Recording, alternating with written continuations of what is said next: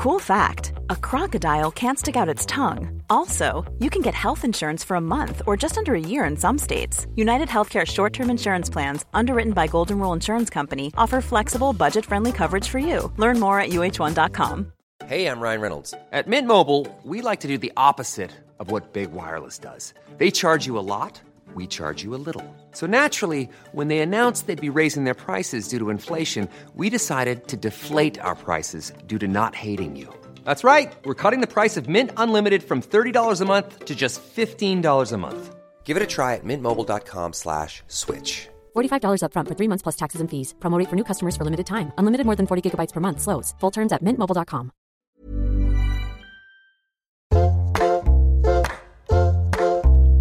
Hello and welcome to Table Manners. I'm Jessie Ware and I'm here on a breezy late March afternoon. Morning. We're doing a brunch today, aren't we? Yes, darling. I'm really looking forward to this guest. I've never met this brilliant chef, but I know lots of people that know her. I like her books a lot. I've used her recipes. Her name is Thomasina Myers, and you'll know her from, well, she started in MasterChef, didn't she? I watched her on MasterChef. I remember she won it. Then she started Oaxaca. Oaxaca, Mexican food, and she's often a guest judge on MasterChef. You know I watch MasterChef and the Great British. Yes, I do. We have Thomasina Myers, OBE, who is on today. She's got a new book called Meat Free Mexican. I know, it's gorgeous. Which is like perfect for you, Mum. I know, I've been right through it. It's really good. I was going to cook something from it today, but I thought I wouldn't do it as well as her, so I've done something else. But so excited to have it and cook from it. You know what? Oaxaca was the first restaurant group in the UK to be certified carbon neutral. Really? Yeah, she's pretty amazing. She's such an admirable woman. She's an entrepreneur. You know, it's clever to be able to extend your love of food and open a whole chain of restaurants. May I ask what you've made for our brunch today with Thomasina? Well, I've done an ottolenghi dish, which I've worked out, having put it all together. It's like eggy bread, but baked. So it's a frittata, but it's got ciabatta in it. So, and you steep it in the egg and everything. So it's a bit like eggy bread, but baked eggy bread. Isn't this what he... Sorry with to courgette. Remind everyone of the brunch that we have with... No. Ottolenghi. It this might what he have made been. us? No, I don't think it had... I think it was much flatter frittata. This is like a deep dish. And I'm really surprised you didn't do something from Thomasina's book. Sorry. Oh. Sorry. Jessie, I had my hair appointment at 8 o'clock this morning. Oh, yeah, there was a whole thing about whether your I've had to hairdresser fit would have all been this gone. in. Your hair does look nice. Does it? Very nice colour, Mum. So I've cooked it. It's really eggs, lot of eggs, ciabatta bread, cumin, milk, and parmesan, and a little bit of cream, and baked in the oven. I'm going to serve it with a salad because it's brunch, isn't it? I'm starving, actually. And as Thomasina is a chef, and because, you know, this is a thing that we always cheekily ask, we have requested Thomasina to bring a dessert, but she did say she will try her best, but she may not be able to. Oh. So let's see. I bet you she will bring something, and I bet it will be absolutely stupendous. And I bet she'll go, "Oh, I just whipped it. Oh God, I'm so sorry for this delicious." To worst, I've got my olive oil biscuits and creme fraiche. Fine. And mascarpone and strawberries, so we'll be all right. We're gearing up for the tour. I know, darling. I feel like you're settling into it now. Do you think? Yeah, you've worked out where you're going to be cooking your chicken soups and how you're going to transport this chicken soup. I wished I'd invested in Skims. Skims? Yeah. Why? When I'm on stage. I look my best. I don't think your adoring fans will give a shit about what underwear you're wearing. Okay. We are so excited. We can't wait to see you around the country. It starts in Edinburgh, Queen's Hall on the 28th of April. Then we go to Manchester Bridgewater Hall, Birmingham Town Hall, and then London Palladium for 2 nights, finishing the tour on the 9th of May. Let us know if you're coming. We're going to try and find our superfan on this tour. How many episodes are we on now, Al? Over 180 episodes. So we've got plenty to talk about. We want to know who knows more than us about our own podcast. Also, I'm very intrigued to know if anybody is coming to the tour. You can email in to hello@tablemannerspodcast.com maybe we'll include you within our show. Maybe if you've got a very important story that we need to know about food or family or drinks or dinners, we'd love to include you. So start emailing over anything that you would like to have a discussion with us about on these tours.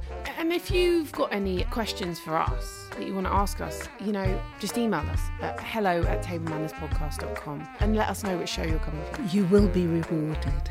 You will be. Wow. What, mother? The wonderful Thomasina Myers coming up on Table Manners.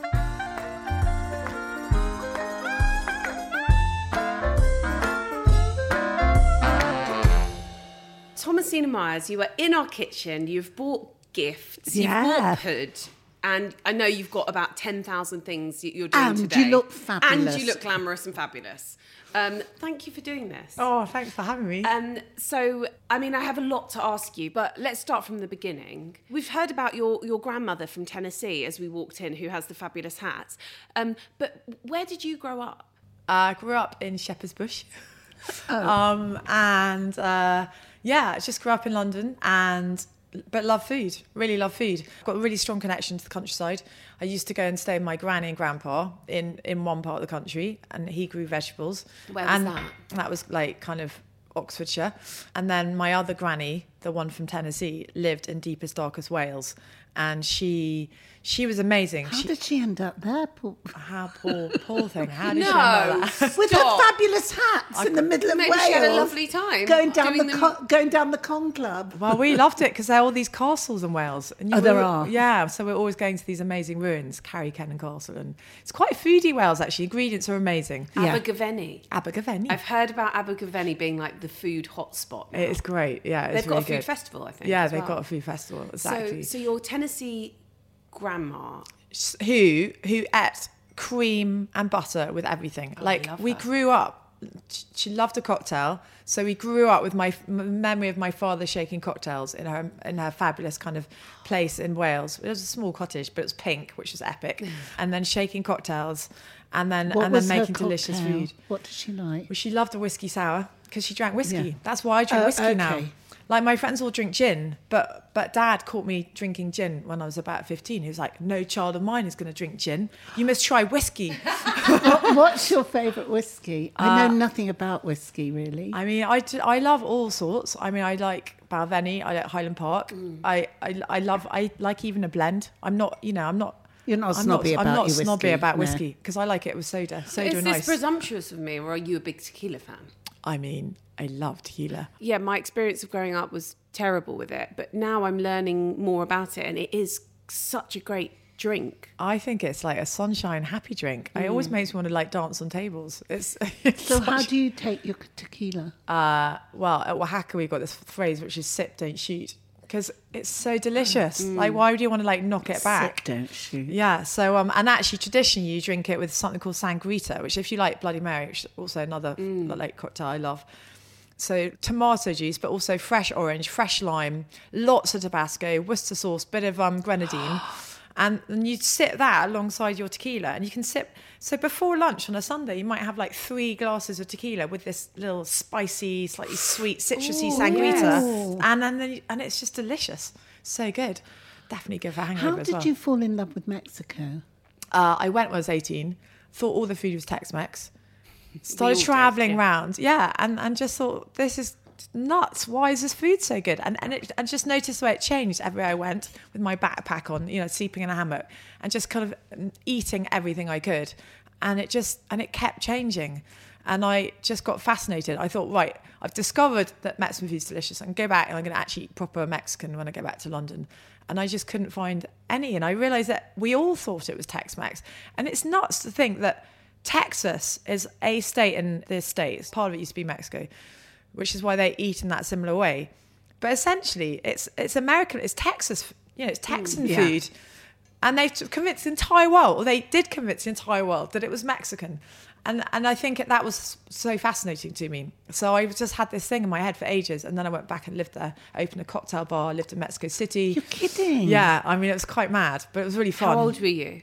I was quite old, actually. At this stage, all my friends were settling down. They're doing really well in their careers. I didn't know what I was doing in my life. I really struggled in my 20s to find out what I wanted to do. Had you gone to university or anything? I went to uni. I came out with not a great degree. Had a bit of a breakdown. In what? Modern languages. So I loved speaking Spanish. Yeah, I love speaking Spanish. Yeah. So my dad travelled around Latin America for work when I was growing up. So he said, you must speak Spanish. It's a great language. So that was large part of it. I got to thanks, Dad, for that little push, because I wouldn't have ended up in Mexico. So you're a bit lost after university. I was so lost. And I think so many people are lost, actually. It's really hard in your 20s to know what to do. Yeah. I was struggling. I, had a bit of depression, all that kind of stuff. So really not a fun time. And I thought I should be doing something academic. So I went to a really academic day school in London. And then I was in a fashion show close to Dixon White, one of the two fat ladies. Barbara, we were modelling Barbara. I was in a Barbara bikini. She was in a coat. And backstage, I just was like, by this stage, I was actually desperate. I was really felt total failure. I'd done internet strategy at the height of the dot-com boom. I'd done so many things, and I couldn't stick at any of them. Thought I was kind of flawed and damaged. And she just said, if you love food, why aren't you cooking for a living? It just sounds so obvious. But in those days, food wasn't quite so... No. that the seismic shift in food's just been incredible in the last 15 years. So didn't really seem like it was... Anyway, food. I went off to Ballymaloe in Ireland, which is the most amazing cooking school. Yes. Like groundbreaking cooking school. Doreen Allen, who runs it, was talking about soil 25 years ago. And soil is this amazing, like almost crisis. Like 95% of our food grows in soil, and we're getting rid of 3 football fields of good soil every minute. It's like this global crisis that no one's talking about. We talk about all sorts of things. We don't talk about how we grow our food. And insect depletion and all this stuff is so important. We talk about carbon as well. Let's cut our carbon emissions.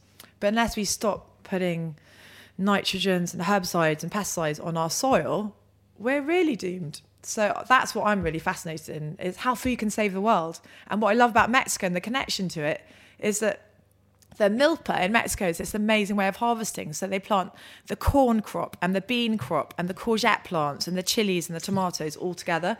And all the different plants give something to the earth. So the corn provides a structure, the beans can grow up, and the beans fix the nitrogen in the soil that feeds the courgette and the corn. And then the courgette got all these prickly leaves that stop the insects crawling around and keep this moisture in the ground. And so you don't need to spray with all these oil-rich chemicals which destroy the earth. So actually, ancient, and that's why I've just written a book about Mexican food, but it's vegetarian. And what's so fascinating is the way the ancient Mexican tribes used to eat, the native Mexicans, the Mixtecs, the Aztecs, was largely vegetables, because there's biodiversity, this crazy amount of fruit and vegetables in this country, 50,000 plant species compared with about 1,500 in the UK. It's quite full of incredible food. And that's mostly what they ate. The amazing protein-rich beans and the corn, which is this amazing superfood, and all the lovely fruit and vegetables, and then a bit of fish, a bit of foraged birds. But that diet is just actually so healthy and amazing and nutritious. And the rainbow food that we all talk about now, the rainbow diet. Is this your first vegetarian cookbook? Yeah. Congratulations, it's beautiful. Yeah, it really is beautiful. And I would have cooked something from it today, but I was a bit shy. No.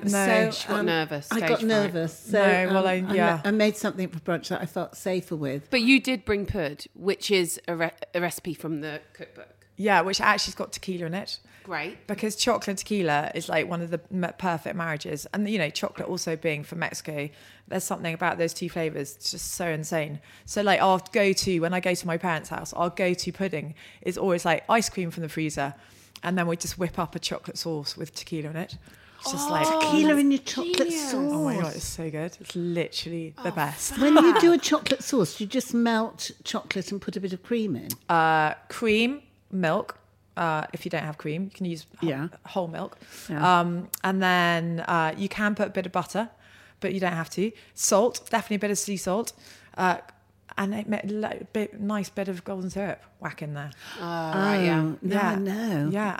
And then when do you put the booze in? Because does it make it Well, no, because once split? once you've got the cream or the milk in, then you're safe. That won't split the chocolate, and then just pour in the booze then. And then to taste, I mean, I always start with 1 or 2 tablespoons of tequila and then add a bit more. It's just got to have the nice amount. Sometimes even drizzle a bit on top of the ice cream and chocolate sauce at the end Thomasina, as well. I remember you, because I'm obsessed with cooking programs, but only ones not main chefs. So I remember you from MasterChef. But were you on MasterChef the Professionals or MasterChef just the ordinary one? No, because I was then. Those are my that was my days of not knowing what. That's what I thought. was doing. That's quite brave to go and do that. So you went and did Ballymillow, went and did that, and then straight after that, was it? Well, no, because then, so after Ballymaloe, didn't know what I was doing, so I went and made cheese in West Cork, which was amazing. What sort? Garbine, which is a kind of semi-soft rind cheese, washed rind cheese, delicious. And there, I mean, Tom and Jonah, just imagine being really not knowing what you're doing with your life and then ending up on a cheese farm in West Cork. It was literally bliss, with the sea right there. And Tom and Jane, I just lived in their farmhouse. I met a girl called Clodagh McKenna, who's a cook. So we had a little moving market stand. She would make pasta, I'd make sourdough, and we'd travel around Ireland doing this little market. So it was really fun. Then my boyfriend got a bit cross. Why? When you come back to London? Also, I was a bit broke. Is he still your boyfriend? No, sadly. Yeah. Anyway, that's another story. So then what happened? Then on a cheese stand in Ireland, I managed to get a job in London. So then I was managing a shop called Vlandry in London. And they had a bakery underground in the basement, which is extraordinary because in those days, no one made fresh bread like we do. I mean, obviously some people made bread, but they're making their own croissants and power chocolate, all that stuff. Angus, this amazing guy, was making the food. And so I started doing a stall for them as well. Because this thing about selling, buying direct from a farmer, I'm really into, like cutting out the middleman who takes all the profit and buying from people who are actually looking after the planet, looking after the soil. You can go back to the soil and nature and looking after the insects and the bees and the earthworms and the birds. Like, unless we actually buy our food from people who are taking care of the planet and their little farm, their little patch of land, and paying all the people around them a fair wage, that feels to me, that's proper ownership and politically kind of like, I'm going to vote with my foot. I'm going to spend money at this guy. I know his name. I know he looks after people. I know he looks after the land. That for me is, what do you call it? Food activism. But so for people that are listening to that and being like, well, how do I do that? So what do you think would be the best start for people that want to support the farmers, support people that are, and want to be involved in food activism? Where should they be shopping? Farmers markets or? I think farmers markets get a massive bad rap of being overpriced and for the privilege. And I think it's not true. I think there are so many layers here. Like the charity that I helped set up is called Chefs in Schools. And that is about feeding kids in schools proper food. My friend's a chef actually in it. One of them. Yeah, she's one in Stoke Newington. Clara's doing it, yeah. It's amazing. Yeah. Clara? Clara, she's been a catering chef and she was really disillusioned with her catering jobs and so she started doing this. It's amazing. And she's like, the food is just fantastic. Yeah. I want to get it in my kids' school. That's your charity. I'm so sorry, I didn't know that. No. I mean, I kind of put everyone in a room, said, come on, let's do it. And then I realised that I was beginning to have sleepless nights because, as always, I was back. I always take on too much. It's my classic, I think, ADHD thing. And I suddenly was like, look, I actually can't do this. I'll be a trustee, but I can't actually set up this charity because I had no time. I was still doing Oaxaca a lot of, many days a week. And so we got it set up. Largely they got it set up, but I'm still a trustee. I've got a meeting this afternoon. It's amazing. So 50 pence per people per day, cheaper than the massive contract caterers. We feed the kids really incredible food, fresh baked bread. You divert that money, you pay the chefs and the school cooks a better wage, and they become part of the school. Like, the kids know their name, they're the heroes of the school because they're producing food. But do the kids want to schools still eat. even have kitchens? A lot of schools still have kitchens, and do you know what? It's a real bugbear of mine. Restaurants have the calories gone on the menus tomorrow. They did it at Tulse Hill. They're doing the calories. Calories Right, guess what a roast was? 1,800 calories. I nearly died. Roast beef and Yorkshire pudding. I think I know how you're going to feel about this, but how do you feel about seeing the calories? Well, calories don't tell you anything about how healthy the food is, Yes. whether it's got fibre in it, how it was grown, Why are whether they it has doing chemicals that? put on it. Because of obesity. Obesity. So food-related disease is killing more people than alcohol and smoking. So I get they're trying to do something, but why not do something in schools? Isn't it going to make more kind of... We can make everyone anxious. Everyone have like these weird relationships So at with the fish food. and chip shop, they're going to say, when you have your cod and chips, this is how much you're... Look, we all know that's calorific and it's Yeah. not that great for you, but you do it once in a blue moon, Yeah, maybe. I agree. And people get so anxious about food anyway. Food poverty is more important than... Food poverty is way more important, which is why the Department of Education seems to think that food is not related to education. And our thing is, it is. So UK has national food standards, but the Department of Education does not stick to them or does not make the schools stick to them. So 80% of secondary schools are failing their school food standards. Now, this is like, when we're looking at food prices for the next 2 years, Ukraine, all that, there are going to be so many more people struggling to eat. The school is the one place where kids can get a proper meal once a day. They don't give it. They don't offer it. But they're not offering it. So, much better focus on the schools and get good food. And we've proven, chefs in schools, you can do it. You should sort out hospitals after that. And hospitals. Prue leads on hospitals. Is she? It's really hard, but you've got to get the government, come on, Boris. Food's important. It's not a luxury. Food is how we, if you think about the survival, without food, we're dead. And without good food, we're ill. So like, why should only rich people be able to afford good food? Surely it's every person's human right to be able to eat well. And it doesn't have to cost a fortune. It really doesn't. But it does depend on education and knowing what to do with the food. And, we've got to eat more pulses and less meat. Obesity is more common in poorer people than richer people. So it's not about quantity. It's about what you're eating. Yeah, it's and about what what's you can in it. afford. Tommy, all of it is so fascinating. And, well, I can't wait to chat to you more, but I want to start from do you remember about your upbringing, your really memorable dishes from your childhood? Well, so money was a real struggle. So my mother was always trying to make the ends meet at the end of the week. That's what I really remembered. And she was always buying stuff in season. So we would have a supper in a couple of months would be a Globe shake, and she'd burn butter, so it was really delicious. Put loads of salt in, so she was and a good then cook. we'd dip. She was a really good cook, and then we'd dip brown bread into it at the end, and cut up the heart and put it in the butter and put it all over the bread, and the bread would be soaked up with this burnt butter. So food was really pleasurable, but always on this kind of budget. So she would only buy aubergine in the summer because it was affordable then, and then and the tomatoes. So it was all about eating. We'd have sandwich competitions on a Saturday, or BLTs were the treat where she'd get streaky bacon and cook it. And then she'd get the lettuce. In those days, it was iceberg. And then she'd lather it in mayonnaise. She'd probably make the mayonnaise. And then, we'd get the bread out and the tomatoes, and she'd dress the tomato with salt and pepper, a bit of brown sugar, a bit of vinegar. And then we'd all assemble our own BLTs the way we wanted to. I love this idea of a sandwich competition. Oh yeah, it was really fun. So Why was she so interested in food? Well, I think she loved food because her grandmother was from South Africa, and they cooked. My father loved food because his mother cooked. What did he do? He worked. He worked. He just made omelettes in those days. He had his omelette pan, and if you went near it, you were toast. I'm in serious trouble. Were they good? They were good omelettes? He made really good omelettes, good omelettes. What was the secret? Really hot pan. So you get the pan. It was a really heavy cast iron flat omelette pan. You'd have to get it smoking. I still remember the lesson he gave me.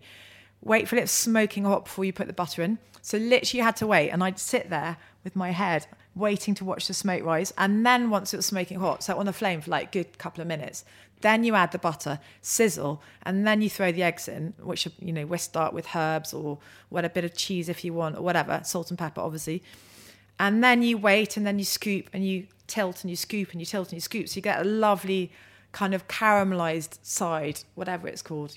I should know the name of that, what do you call it, when that lovely caramelization of food goes on. And that's where you get the flavour from. And then not overcook it. And then flop it out onto your plate with a lovely simple salad and toast. And that's delicious supper, and that's not expensive. So good food, I grew up knowing that good food is not expensive, you do have to know how to cook it and what to do with the ingredients, like the beans or whatever, or the soup. You must have understood seasonal foods at such an early age, which I feel like I probably, and many of people I know probably didn't appreciate fully. Yeah, but I think things have changed, Jessie, because I think we access food from all over the place. Yeah. I mean, if we actually look, sometimes I'm horrified and I see, fancy raspberries, and they come from in Morocco. And it's your carbon footprint and everything is extraordinary. But I think we're so used to now having it whenever we want it, is that tricky. we don't resist and wait for it to come into season. It's so tricky. You're right. We are completely used to having whatever we want, whenever we want. But there's a cost to that. Yeah. We're seeing and that. Oaxaca was the first carbon neutral restaurant in the UK. Yeah, we so were. How did that? Was that difficult? Well, do you know what? So my business partner said, I think we should open more than one. And at that point, I got a bit nervous because I'd only ever eaten in restaurants there was just one of them, local neighbourhood. Someone's at the door. Yeah, so it's a delivery, no doubt. So I thought, well, if we're going to have more than one, we've just got to make sure they're as green as possible, and then I'll be happy. So I remember starting off and getting in touch with kind of local producers and trying to get nice food on the menu, and I was slightly terrified about the fact it was Mexican food because I didn't want to ship stuff over from Mexico. Avocados and stuff like that. Didn't want air miles and all that kind of stuff. So I got really fixated on trying to make it as green as possible. And then my business partner actually really got the bit between his teeth too. So I was focusing on the food side, but he started focusing on the build of all our restaurants. And so he was recycling all the materials from the restaurants we took over and so we get these amazing SCAR ratings for all our sites now because we divert the hot air from our fridges and freezers and it goes to heat the water in our taps. What does SCAR mean? SKA. I don't know. It's what I think retail uses it a lot for like green build. But we were the first kind of restaurant group to start using it too.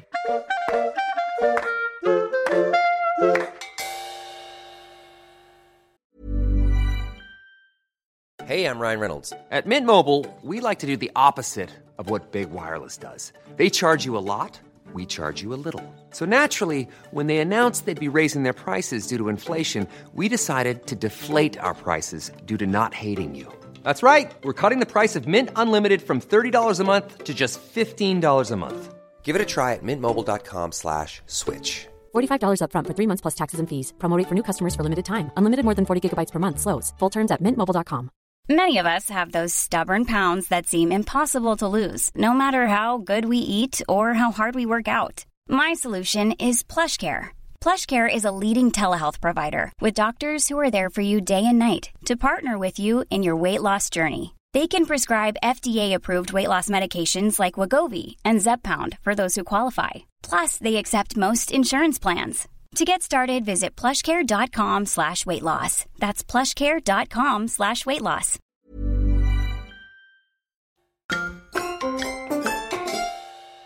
Should we have something to eat? Yes, please. So I love the picture that you've painted of your upbringing and cooking together. I presume like your parents were allowing you to cook from an early age and teaching you and kind of... Well, I got so bored so easily and I was really bad at playing. So my brother and sister would be doing this creative play and be like engrossed for hours and I'd be like within 10 minutes going, oh, I'm bored. So then I started playing in the kitchen. So yeah, I was tinkering in the kitchen from the word go. And I remember seeing my mother's side and her showing me how you get so much flavour out of onions by just cooking them slow and sweet, or how to make a white sauce and to cook out the flour first and get that caramelisation going with the butter before you add the milk, and how to stir it without getting the lumps. And she bought the same ingredients week after week because they were the cheap ones, but she showed me how to get the most flavour out of them. And then the leftovers, she would always show me how to make these epic leftover bubble and squeak things or whatever, it would be really fun, like the kitchen forage where you're reaching to the back and thinking, what are we going to eat? Come on, let's pull this out because this is going to be delicious. And that's just how I grew up cooking. And I just always credit her with that, just understanding those real fundamental building blocks of food and flavour. You have children, don't you? Yeah. And how are they in the kitchen? They are So I think it's more complicated when it's your mother always cooking, because it's my thing, but they're getting more and more into it. And actually, when I go and cook and do a demo at a food festival, which I do all the time, I now get them up on the stage with me, which is so nice for me. Want to help yourself? Yeah, I'd love to. What is this? It's delicious. It's an ottolenghi. It's a frittata made with eggs and ciabatta. Oh my God, how delicious. I hope it is. Love ottolenghi. I know. Me too. Yeah. So great. Oh, it looks lovely, Mum. So great. Oh my God, looks Bouncy. golden and delicious and Do you want me to serve fluffy it? and light. So you get your kids up on stage? And then they help. So my proudest moment was when my daughter jointed a bird on stage for me to then yeah, I mean literally. How old is she? How old was she? She was 4. So Stop. The locals had given us a duck that someone had shot, a local farmer had shot, and she plucked the duck on stage, and then I could just cut out the breasts and pan fry them by the end of the food demo. I mean, it was unreal. That's my proudest moment as a mother. I bet. I mean, literally, I was like, "You'll be fine in the wilderness. If the world collapsed, you'll be fine." That's amazing. Yeah, it was pretty cool. But they do cook. I mean, my childminder is Spanish, and she's vegetarian, so she cooks a lot with them.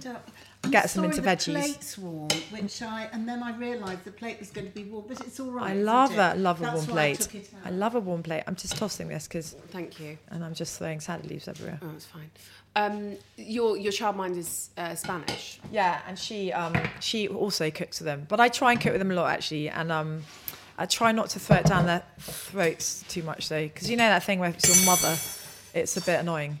So they must be good eaters then, right? They're good eaters. They're definitely good eaters. Let's eat a little bit. So thanks, Mum. This smells amazing. Looks delicious. Smells good. It really does. Thank you. It's courgettes. Forgot to say that. Oh my God, courgettes. Delicious. You can't taste bread, can you? No. It's bouncy. It's lovely. It's very light and fluffy. It's kind of almost like a souffle, isn't it? Was it quite easy to do, Mum? Mm-mm. No. I had my hair done this morning. It was 6 eggs, a loaf of ciabatta, but you had to take the crusts off. He said save the crusts and make breadcrumbs, but I wasn't, life's too short. And it was just the eggs and grated courgette. So there's... This is a really good brunch one to do. I think so it's good. lovely. Lovely. God, I love eggs. Where would we be without eggs? Oh, I know. This is heaven, So Mum. good. It's You delicious. told me not to make it. I did. I was like, I think you should do one from Thomasina's book. Oh, this is really good. But this is great. Thomasina, what I wanted to ask was, okay, so Mexico is your love. For people, much like, I guess, when people first got a Ottolenghi book or something, you know, a lot of the ingredients are alien to a lot of people that haven't cooked Mexican food. You know, there's a lot of chilies in there, things like hibiscus. Is it relatively easy to find these ingredients in the UK? That's what I wanted to know. It's as well. really easy. So, everyone does an Ocado shop. Yeah. Lots of people do. Or any kind of supermarket shop. And they are basically, you can find them on any shop. Or go to straight, Max Grocer, Cool Chili Company is amazing. It's got all the stuff. Cool Chili Company. Cool Chili Company is incredible. Oh, great. And you just get an order of chilies in and they last forever. I mean, I've got chilies in my cupboard that have been there for, probably 3 years, that's still good to use because most of them are dried anyway. Yeah. So then all you do is rehydrate them. You either just de-seed them and cut them straight with boiling water, or if you're really foodie, you might toast them like a cumin seed. Mm-hmm. You either grind it straight away or you toast it and grind it. So, but you can also buy chili flakes these days. And what about soaking it? When would you soak it? So basically, if you're using a dry chili and you want to put it in a mayonnaise or a sauce or a marinade, you basically take out the seeds, cover it in boiling water, soak it for 10 minutes, and then just blitz it with your tomatoes and your onions or whatever else you're blitzing. And does it affect the heat? No, because the different chilies have the different heat. Mm-hmm. So like an ancho is like, I want to call my dog Ancho, my children wouldn't let me. It's like a lovely kind of soft, sweet, rounded flavour. I've got some of those. Yeah. They are delicious. They are so good. And so that's brilliant. You had another jalapeno one that I'd not heard of. I mean, I've just got old, little... Chipotles? Yeah. No. No. A Serrano. Yes, Serrano jalapeno. Yeah. Yeah, Serrano's amazing. So they're a fresh chili, but you can buy them. Well, you can buy them pickled. They're delicious. They're harder to get a hold of. I think the fresh chilies are harder to get a hold of. The dried are easy. Like cascabel is my new favourite, and I use it a bit in the book. And it's always that tricky thing when you're writing a cookbook. You think, do I try and make everything really simple to get everyone cooking? Or some of the recipes, I actually want to use this chili because it's so good. So I make a chili oil with cascabel, which is so delicious. Cascabel's really mild, but it's got this fruity, kind of deep, rounded flavour. And it's just insane. And I kind of mix it sometimes with a hotter chili, like arbol, which is this really grassy chili. But you can use any dried red chili. You can get these quite. Well, you must do because you've got them. You can get all of them. But you don't need to get all of them straight away. That's the thing. You can just. I think bit by bit. And I'm trying to. Your first, like your starter pack. What would you say?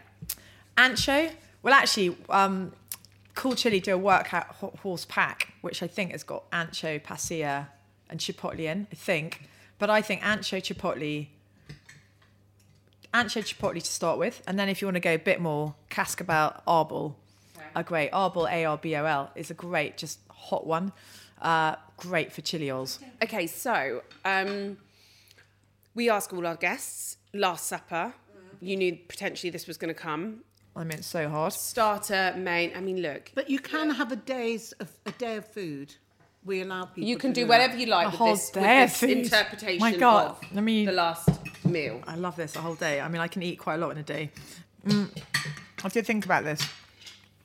And I was really fixated on the starter. And it reminded me of when I did MasterChef and I had to cook for Michel Roux, which was terrifying, by the way. So nice. Was it? It was, even though he's so nice. It was in the Gavroche kitchen. I was with all his staff. They were all looking at me going, who's this? They weren't actually saying that, but I was thinking. But you felt I was projecting. You were anxious, yeah. I was anxious. And he made me cook a soufflé suissesse, which is actually really easy, but it's one of the most delicious things. So it's basically a double cooked soufflé. Yeah. So you cook it once, then you let it fall again, and then you basically put cream in a pan and you cook the cream and you basically simmer it and reduce it, and it goes quite nutty, like beurre noir, like a kind of noisette butter. So it goes kind of nutty and delicious. You season it quite heavily with salt and pepper. Not heavily, but season it beautifully with salt and pepper, maybe a bit of nutmeg, and then you cover your soufflé, your little cheese soufflé, with that cream, and then you shave masses of Gruyere over it, and it's got Gruyere already in it, and you might put Parmesan too, and then you put it under the grill, and Does it puff back up? It puffs back up, but it's doused in this unbelievable kind of nutty, creamy, cheesy sauce, and you have that with a little crisp, delicious salad with lots of kind of mustard leaf and crunch and maybe some. But were you, when you got given that, Yeah. were you like, come on? Or I know you were like you were definitely nervous, but were you like, oh, okay, I can do this? No, that one I could do, and I was. And I was Ballymaloot? Well, I think because of mum, actually. I think because of mum, and I think I could do that, and also. They right, now you've got to make the salad dressing. That's very important. And I was thinking, I'm all over this. I mean, mum, classically, it was in my book, Home Cook. At home, we always make a kind of gallon jar of French dressing, so that whenever you want a salad, your dressing's already made. And so French dressing is like, again, my mother, all about flavour. Dijon mustard, lots of soft brown sugar, lots of salt and pepper, lovely vinegar, whatever. Which vinegar do you use? Sherry? It depends on my mood. So I've got my own red wine vinegar on my stovetop. So whenever we've got the ends of a nice bottle of wine, it just goes into the crock. Mum, we should do that. No, there's never an end of the bloody bottle of wine. You've all drunk it, Mum. I've still got some white organic wine. Hang on, can you tell? So how people? Of course, people can make their own, but I've never really thought about this. Does it just? What wine will just turn to vinegar eventually? Wine just turns to vinegar. So white wine, I think, is trickier. White wine vinegar. But this red wine vinegar is so cool. So you get the Mother online. There's a couple of people do it. Mine was from Cult, I think. The Mother being the goopy, like the sourdough starter. Like the sourdough starter, it's so cool. It's like a jellyfish. Yeah. It's like the kids love it. They go, show us the Mother Mother just again. put a drop of wine to Also, I feed love it. the fact it's called a mother. Where all things start. Women were the first farmers. Love that too. Anyway, so you get the Mother, and then you just feed it. Every time you've kind of got a bit of end, you're going away, and you think, I actually don't want any more wine. You just throw it in. Not always. If you're getting rid of someone's bought a really crap bottle of wine that you think, I don't want to drink that. Don't give that to your mother, because then your vinegar will taste nasty. We're talking about the jelly mother, not your actual mother or mother-in-law. Yeah, okay. And definitely not the mother-in-law either. That would be bad. So yeah, feed your jelly the same type of wine you'd want to drink. I'm not saying really expensive wine, but normal wine. Not crap wine. Yeah, not crap wine. And then you've got vinegar on tap, because good vinegar is delicious. And it's also I'm going to do it. It's also really expensive. Like really nice vinegar is really expensive. So it depends on my dressing. It depends on my mood. But sometimes red wine vinegar, which I love. Sherry vinegar, I love. I've got really into cider vinegars. Not only brilliant for arthritis. My parents drink it every morning with apple juice. Apple cider, yeah. Yeah, so a bit of apple cider in apple juice is delicious and keeps lots of bugs and things away. But there's some of them are delicious. There's one called Umbro something that tastes like a kind of balsamic. It's really sweet. I've been getting into white balsamic. Yes, also good. Diana Henry got me onto that. Yeah, white balsamic. So yeah, I'm basically obsessed with vinegar. And actually, really, in Mexico. So in Mexico, all the housewives make their own vinegars. So from guava, from apples, from pineapples. And the cooks in the villages, you see all these kind of bottles in the windowsill. So what happens to the fruit then? The fruit ferments and kind of gives off sugar, which ferments into. Yeah. And then do they strain it? They strain it. Some don't strain it. Some do strain it. But yeah, so pineapple vinegar is delicious. Mum, you've got a window still there that you could just have loads of lovely kiln, There's a great recipe in the book, actually, for pineapple vinegar, or then tepache, which is one of those amazing, fermented drinks that you drink, like a kind of shrub, like a kombucha style, which you just make with your pineapple skins. So you eat your pineapple and then you keep your core in your skin. How long does it take to make, though? Like a week? No, less than a week. 4 days. Oh, and that was us planting the tops of a pineapple, thinking that was clever. I'm talking so much. So I'm presuming that dish is your starter. That's my starter. The souffle is the starter. Yeah, cheesy, delicious with a crisp salad and a really delicious dressing. Yeah. Okay. Nice. Can't have an undressed salad. Why would you do that? No. Next. Main.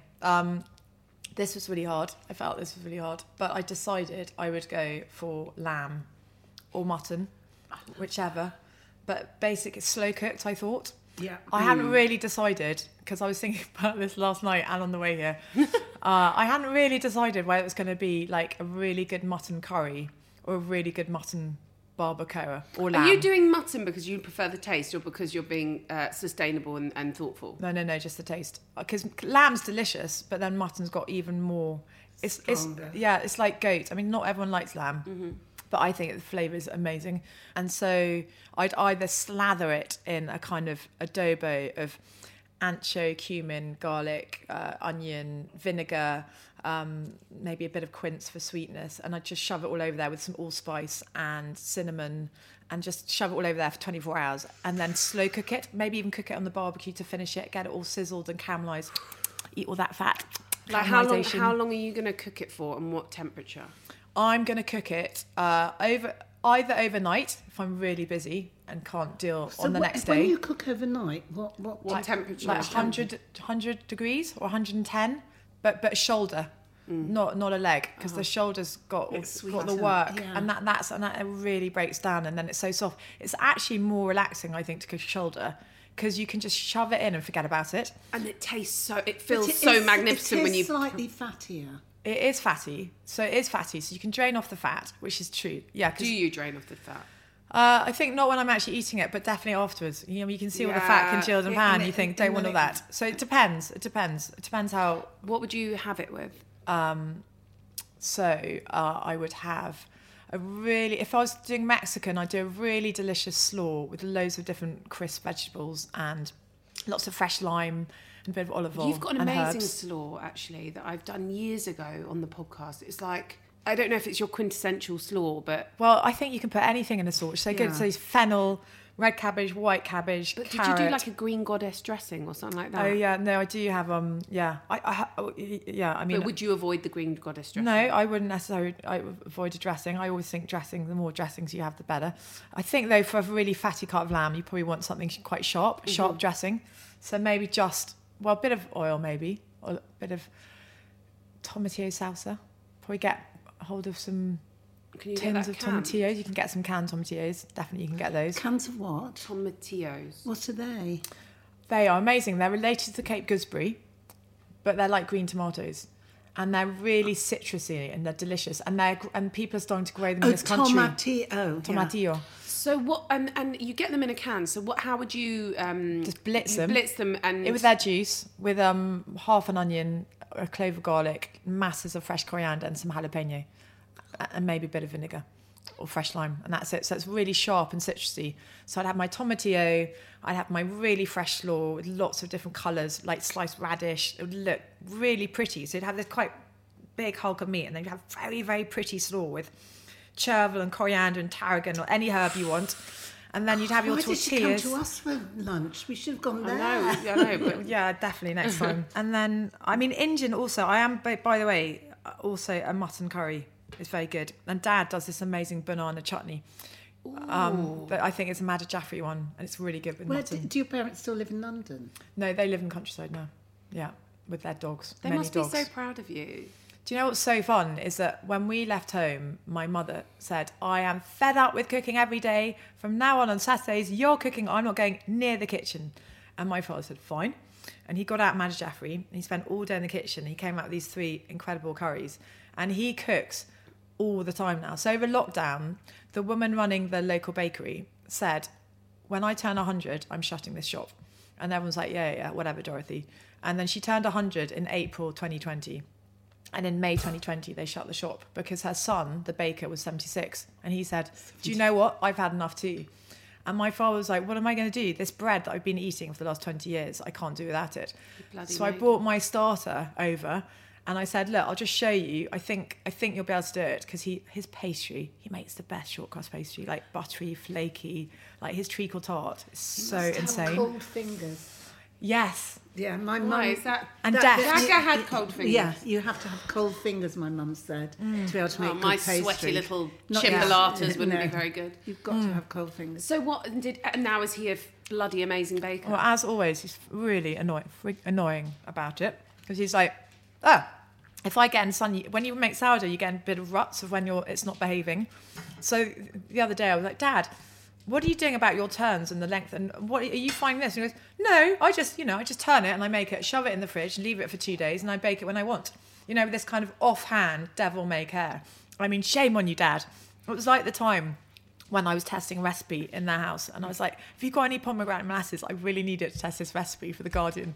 And he was like, what? Bought pomegranate molasses? I make mine. Oh, I was just like, some people, Dad, have more time on their hands than others. He's retired and you're not. Yeah, exactly. Of course, you cook for The Guardian every week. Is that a big chore, having to do you have like a come team up with that something? can do that? I have. Do you know what? I have a team of mainly girls. I've got a boy in now, Freddie, and they're amazing, and it makes me so happy getting a team of. You know, they're all younger than me. I always think they're the same age as me, and I realise I'm like 15 years old when they forget the kind of or That's don't know so the music depressing, references. isn't it? Yeah. But you know, they make me feel young, and we have such a laugh, and we talk about food all day and cook all day. I mean, it's just such a joy.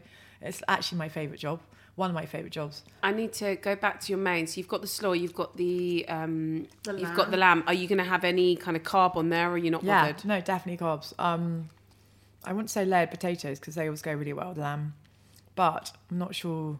You could have, because I'm thinking we're in summer, so you could have lots of like roast Jersey rolled potatoes, roast with lots of olive oil and salt and pepper, squished slightly, like parboiled, squished, covered in oil.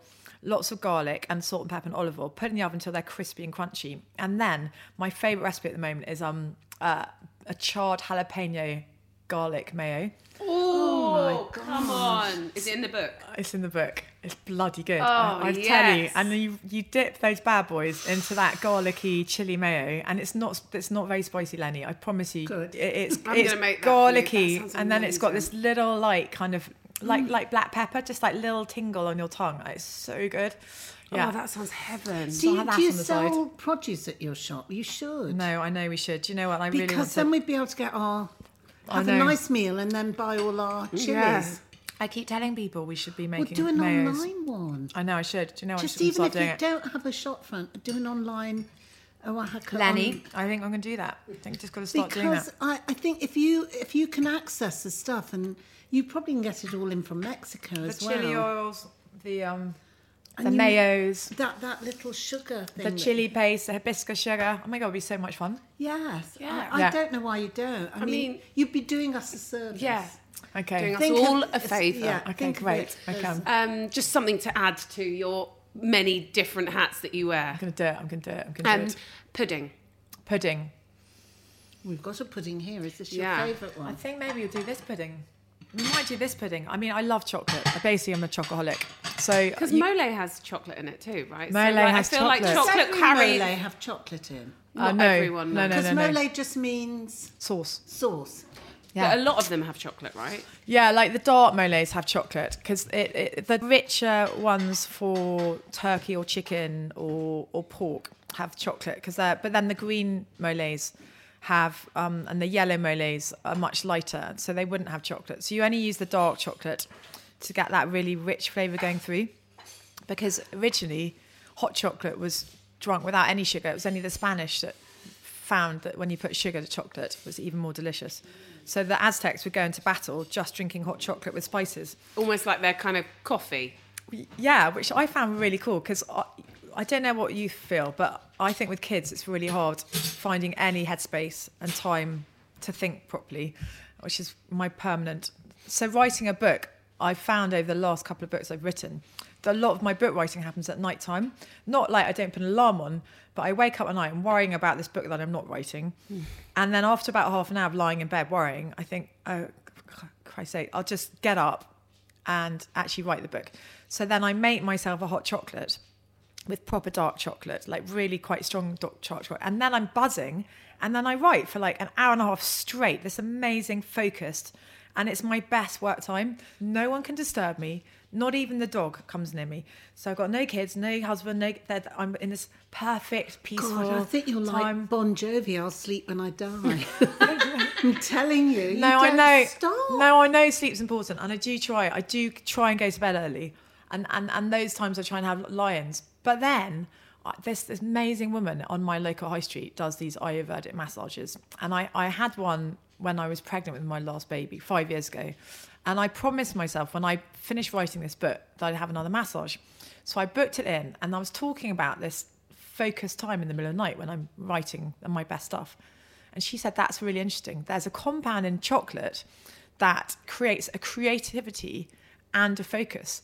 And she said, in Ayurvedic medicine, before you meditate, so she gets up at some crazy, insane Eats early chocolate hour. and then meditates. She has her hot chocolate with all her spices, and then she meditates. And it gives her creative focus. See, this is where we're going wrong. We all Avoiding need to be chocolate. drinking Hot chocolate. chocolates. Not with loads of milk, but loads of chocolate.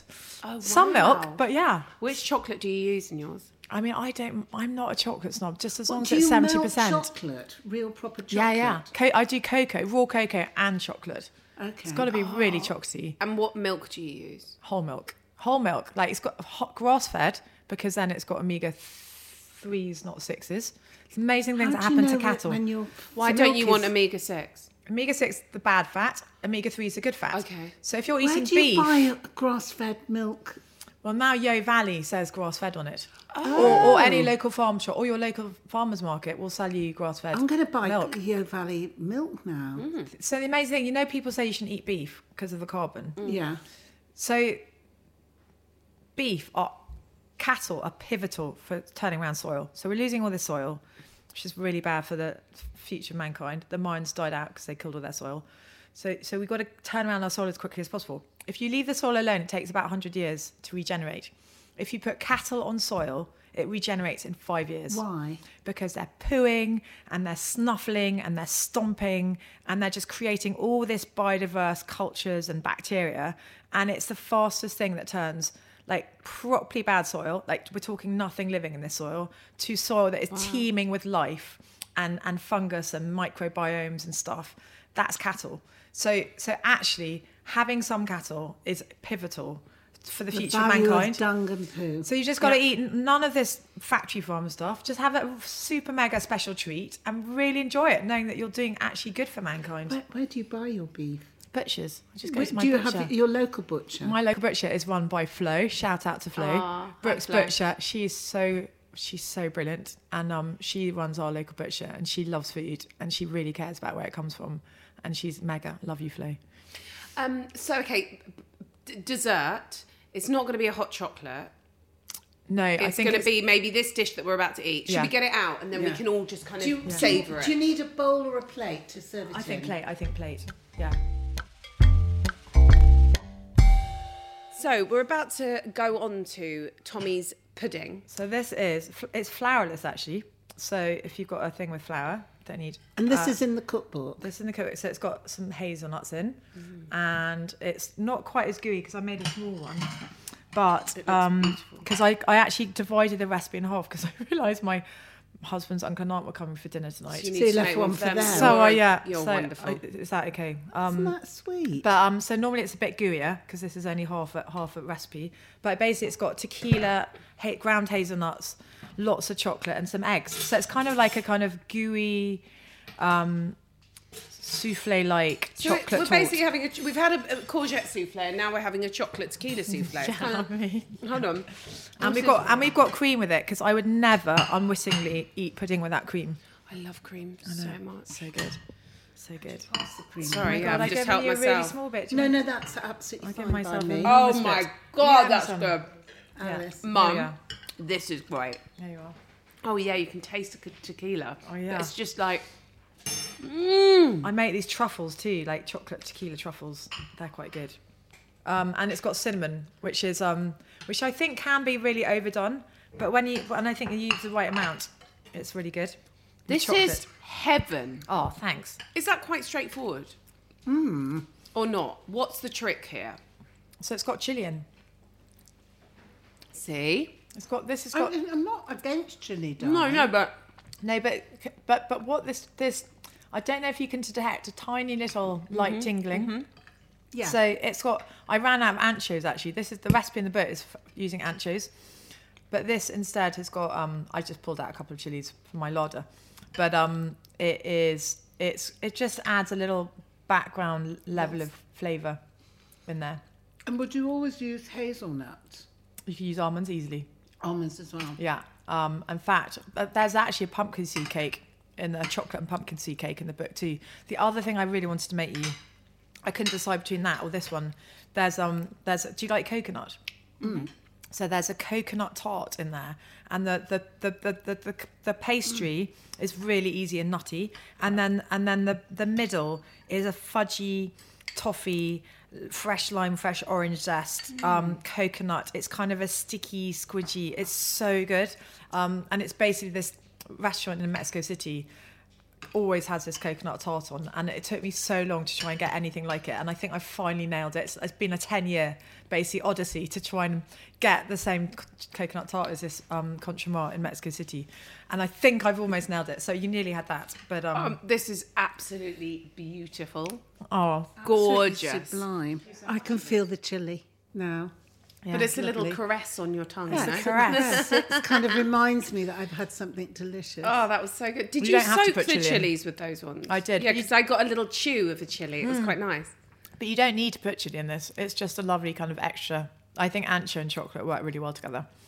But because of the sweetness of it, it's a bit like that Spanish Nora pepper.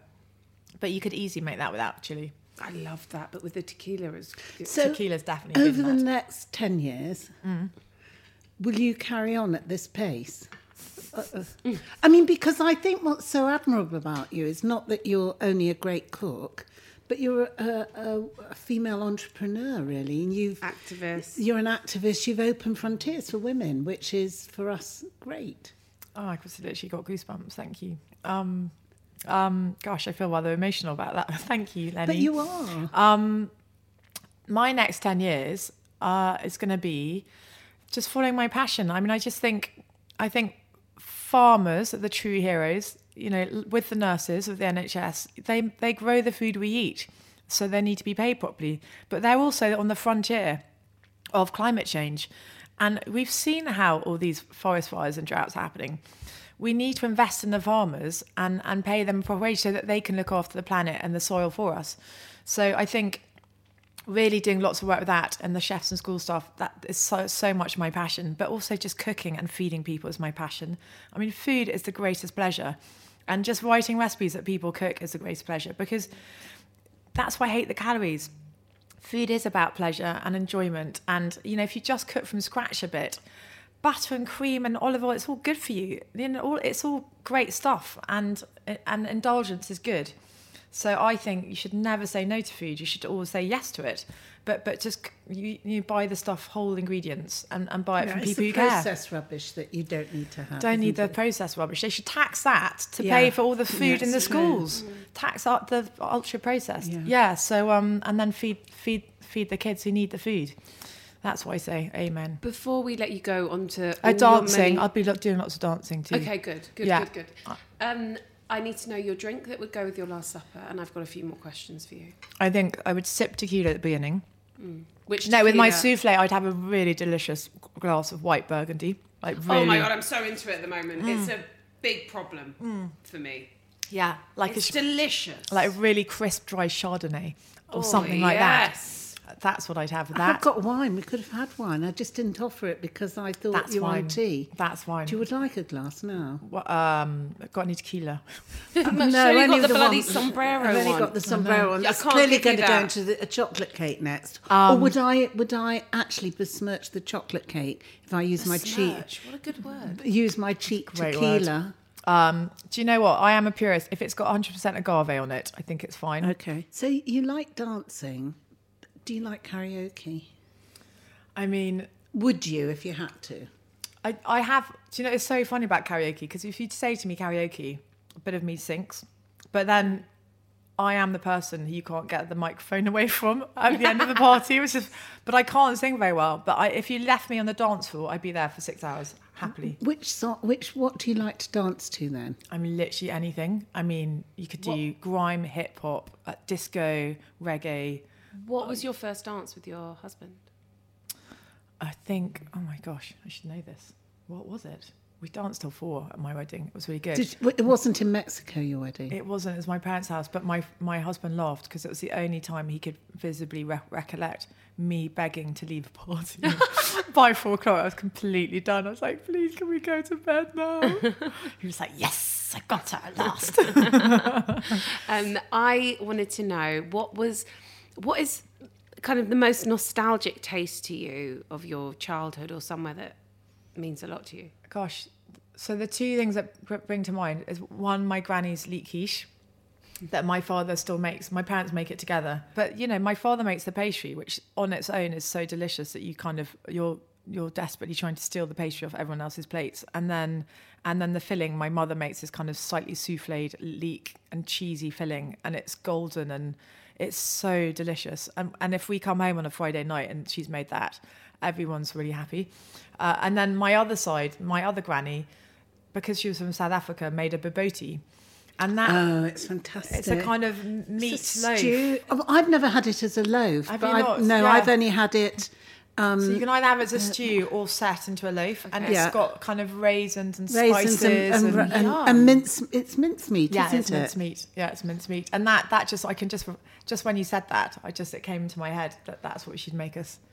So before we let you go, have you got good table manners? Do you think? Have I got good table manners? I think you have, but what do you think? I'm really self-conscious. I'm slouching over the table with my elbows on the table. No, I inherited a really bad habit of eating sad leaves with my hands from a very well-known cook in, I think Alice Waters did it, but I remember thinking it was the most like suave thing, seeing this kind of heroine of the kind of food and farming and restaurants eating delicious sad leaves with their hands. And now I see my children eating with their hands all the time, and I realise they've completely got it from me. So that's quite awful when you realise your children inherit that. It's not the worst thing to do, though, is it? No, but I think it's sometimes when you see in your children something you've done and you slightly disapprove of, and you realise it. It's you. I know, because also I'm always cooking, and I use my hands when I'm cooking all the time. That's what I love about cooking, is how physical it is. And so I'm always touching food, and so I think that's also, Thomasina Myers, thank you so much for spending the time with us, teaching us so much, and us enjoying your beautiful food. Good luck with Meat Free Mexican. Thank you so much. And thank you for being here. Thank you very much. And delicious food that you brought.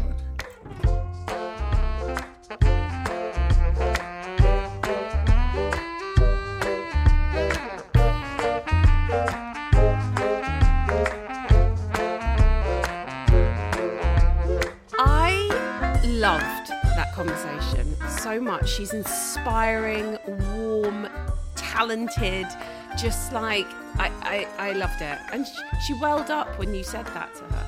I know, but she's a trailblazer. You know, she's opened frontiers for women. She's a proper female entrepreneur, but it's based on true talent. This is not someone that she knows so much about food. I'd just like to spend a weekend with her and talk about chilies. We're going to put it here again. We told her, but she needs to have her own cookery school. So there we go. Let's make this happen, Thomasina. Do a pop-up, just a chili weekend.